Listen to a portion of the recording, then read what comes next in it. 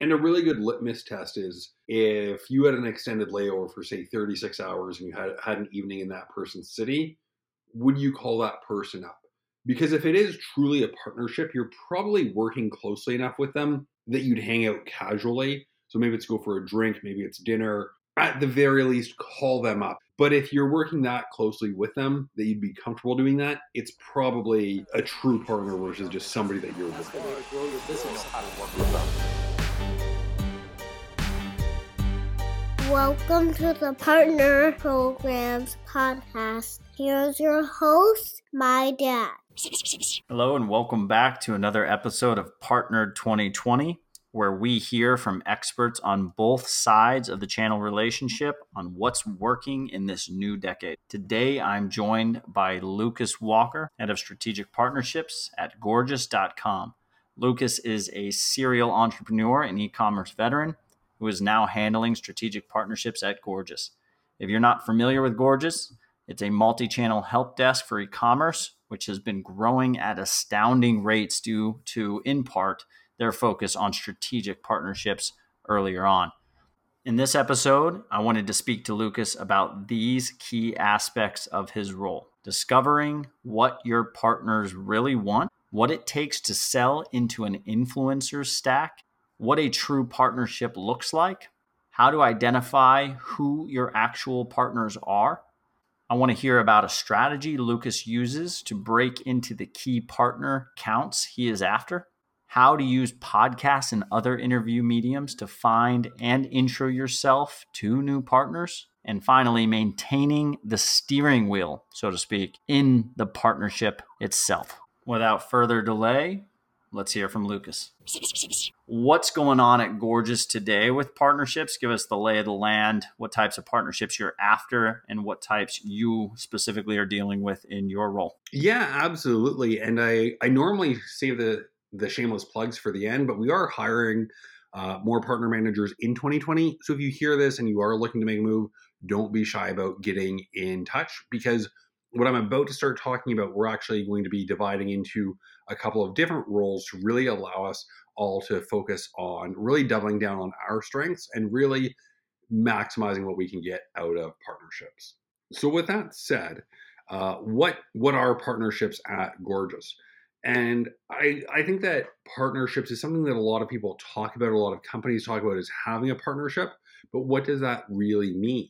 Are you working together to win a client and you're going to share that revenue? Are you referring one another? Are you just generally helping each other out? And so we really categorize partnerships at Gorgias into a few different buckets: influencers, affiliates, agencies, apps, and events. And the same partner can fall into multiple buckets. So a great example is one of the agencies, Ether Cycle, headed up by Kurt and Paul. They have the #1 podcast for Shopify, the unofficial Shopify podcast, has over 1 million downloads. So in this case, they're an agency that happens to be an influencer, but they could also be an affiliate if they mention Gorgias in an episode and they do the write-up of the episode, or just a general blog post about customer success and e-commerce, then we can see them as an affiliate. So the same partner could be in multiple buckets, but really, what is the core of their business? So how do you define that partner? By how they really identify. And that's really something to get out of. That's really a takeaway, is ask your partners what motivates them and what they're driven by. If a referral commission is only a small part of their business, they may very well care more about their billable hours that they can lift up. Or maybe they don't necessarily care about either of those. They just want to know that they're constantly recommending the best-in-class software. So different partners will have different needs and different motivators of why they're working with you and bringing you on board with their clients. That's a great synopsis. So looking at the type of audience that potential partner deals with and the types of business structure they have today to figure out how you're going to work with the partner and what sort of incentives to come to the partner with. And that will help outline the strategy, but also the progression of who you're going to go after first, in what way, shape, and form you're going to approach those people. And in your background, you've done a lot of work with sales influencers with John Barrows, and working with him. I mean, how has that helped you to be more strategic on the partnership side, being right there next to a big influencer like John Barrows? Yeah, and I mean, we did a lot of partnerships with various companies, and one of the reasons for us was we knew we were having impact on the bottom line of several companies, and the reason that they chose their clients chose them was that endorsement from, in this case, an influencer. And my background in e-commerce, I've really been privy to the rise of influencer marketing, as we've seen in the direct to consumer side, starting back in about 2013, 2014, where you could just either pay someone to post to Instagram, say $50, make $1,000 worth of sales, or just send them product and again generate sales. To what we're seeing now on LinkedIn, whether it's getting people to even appear on your podcast, getting people to share that article, share that white paper, people are a little bit more aware of what their value is. So in that instance, working with an influencer will be different than working with, say, an affiliate who's more traditionally just revenue driven. So for Jay Barrows sales training, it could be working with someone who has a blog post of the top 10 sales. It could be working with someone who's a blog post of the top 10 sales trainers in the United States, and we're getting a link back to that website. And that could be paid to be on that website. It could be a referral commission. It could be a mixture of both. And so that's one big difference between an influencer and, say, an affiliate, whereas that the influencer is a lot more campaign based versus an affiliate, which is a lot more on an ongoing basis. With Jay Barrows, and what I learned working with partnerships there was really aim to have a partner who's aligned with your values. So in our case, it was finding the best service providers, finding tools that we were comfortable recommending. And the same thing, Gorgeous. If we're working with an influencer, we want them comfortable recommending Gorgeous as the help desk for e-commerce. We don't want them just recommending us because we pay them more than the other sponsor, because long term, that's just not sustainable. It's not good for their audience, and it's not good for our bottom line, which is why we're doing it. Awesome. And this is a really great way to take the discussion, because I think it's very interesting, the perspective that you have on partnerships coming from that world and that environment. So talk to me and talk to the listeners about some of the key differences of going into an ecosystem where you worked under as an influencer versus maybe a typical sales consultancy business that would look at the product a little bit differently than you guys did when you were at Jay Barrows. Talk to the people about selling into an influencer versus a typical sort of large MSP. Yeah, so I mean, with an influencer, and we see this at Gorgeous a lot too, where there are quite a few influencers in the e-commerce space. I don't want to sound too arrogant, but you do have to be best in class, or at least best at a few things. Otherwise, nobody's going to recommend you. No influencer recommends things based on price. And if you're not competing on price, what are you competing on? For Gorgeous, it's a lot about automation and e-commerce. So that's how we can work with some of the top e-commerce influencers to show this is how we automated all of this. And no, dollar for dollar, we might not be the cheapest on the market, but when it comes to the cost per ticket resolved, or what it takes to resolve a ticket, we are going to be the most efficient. And it actually ends up a little bit cheaper. So going along those lines, so I'm selling Gorgeous into an influencer stack, and that influencing agency that you mentioned that has the podcast. You guys are in e-commerce. This is the largest podcast in e-commerce. If you can be their go-to, their exclusive, even customer support SaaS, you obviously can have some big wins in the realm of both affiliate link traffic, maybe the first right of first refusal on various event co-sponsoring stuff that you can do with that agency, and then obviously the referrals that come directly from that agency's ground team. Yeah. Now I want to back you up something that you just mentioned, which I think is something that's very overlooked in partnerships, which is really working together as true partners. And a partnership, if you're just doing a blog post together, it's not really a partnership. It's working together on mutual clients. It's doing things like you said, sponsoring a podcast of a partner, sponsoring an event, working together on something bigger that you both know will benefit you and has a lot of intangible benefits. So I think that that's really key for your listeners is really identifying who your actual partners are. Someone that you might say share we do a lot of private dinners. So someone that you would co-sponsor a dinner with versus say just jumping on a webinar together because there's people that you work nicely with and play nicely with in that ecosystem, but it's a little bit different than a true partnership. And even then, maybe you have a great, very deep tech integration, but on the actual partnership side, you don't really do too much else together. I mean, in theory, we have a Zendesk connection that will import all of your tickets and macros and everything, so it makes switching over to Gorgeous very easily. I don't think they would like us calling that a partnership.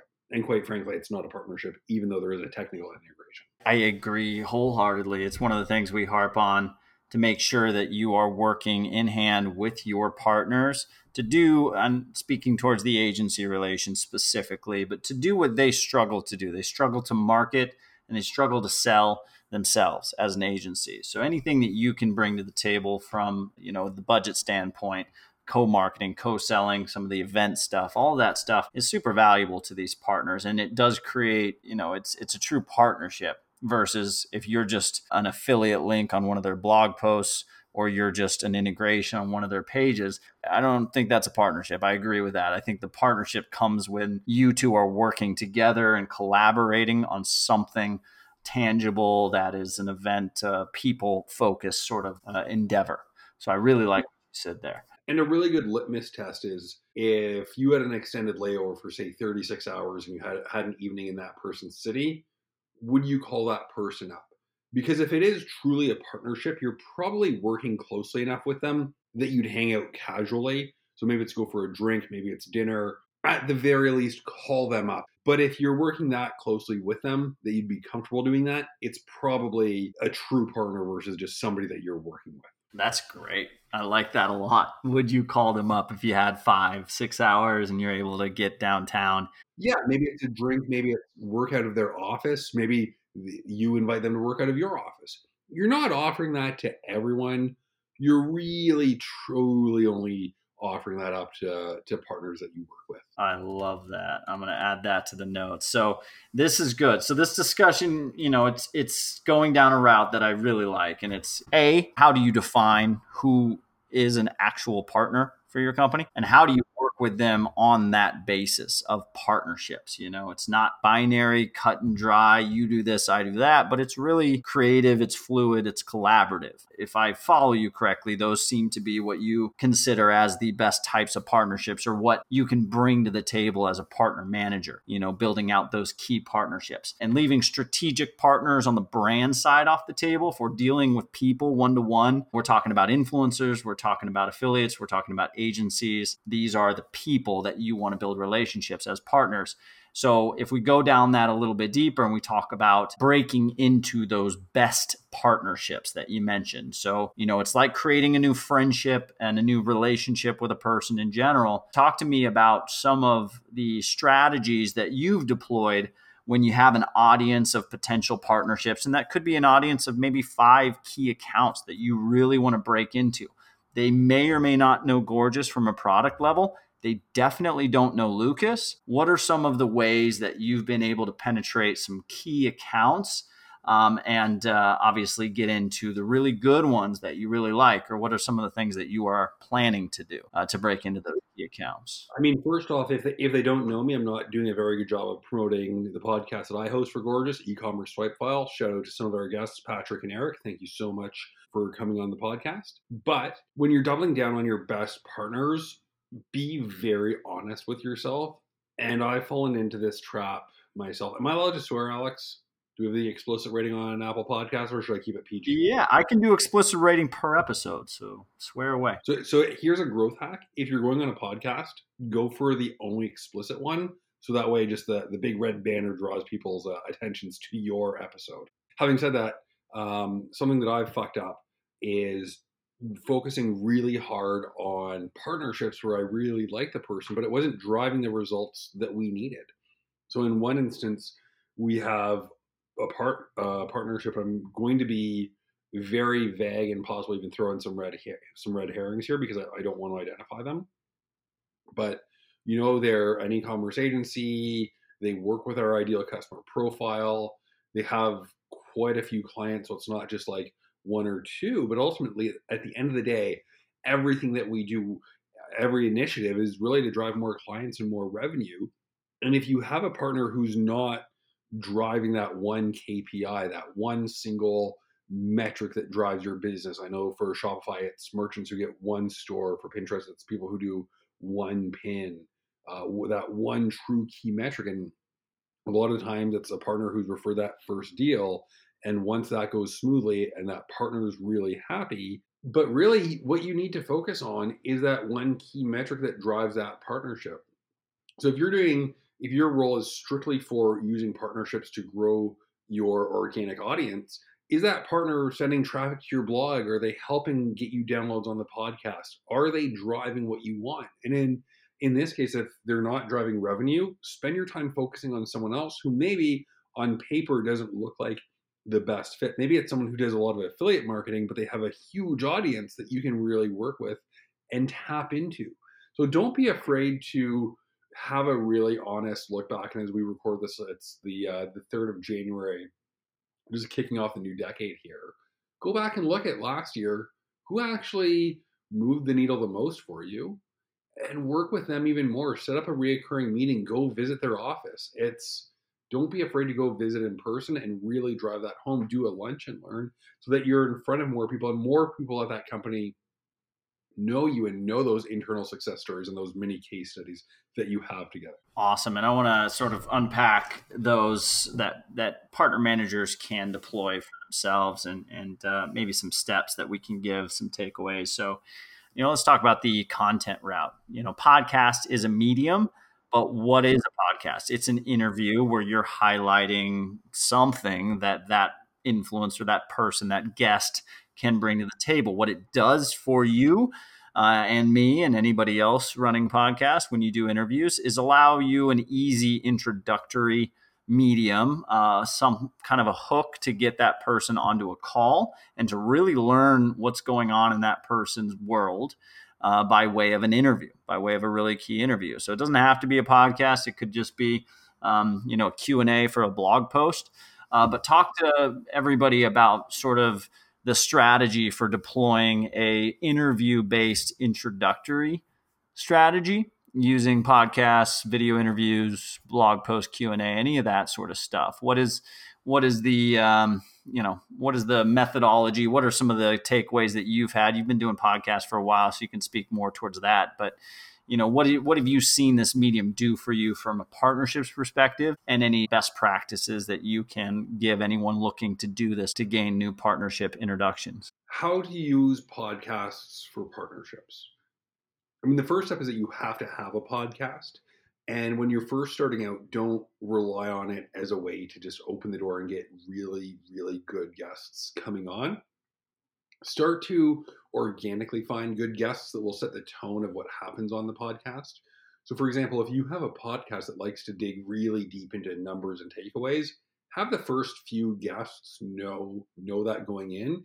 So they maybe overshare what those metrics are. So guests down the road know that standard that's set.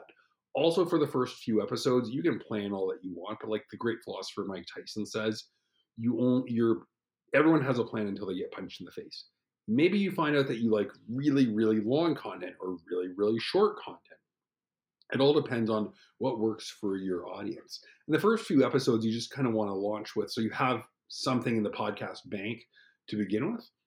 But as you grow, I mean, absolutely use being a guest on the podcast to reach out to someone, especially if they already know your podcast. Even better is have them organically reach out to you to want to be on that podcast. And for partnerships, as you grow your podcast, it can be something that's a little bit more exclusive. Maybe not everyone gets to be on the podcast, and it's a little bit of an honor reserved for platinum level partners or A level or tier 1 partners. However you do that, maybe that's something that's only reserved for them.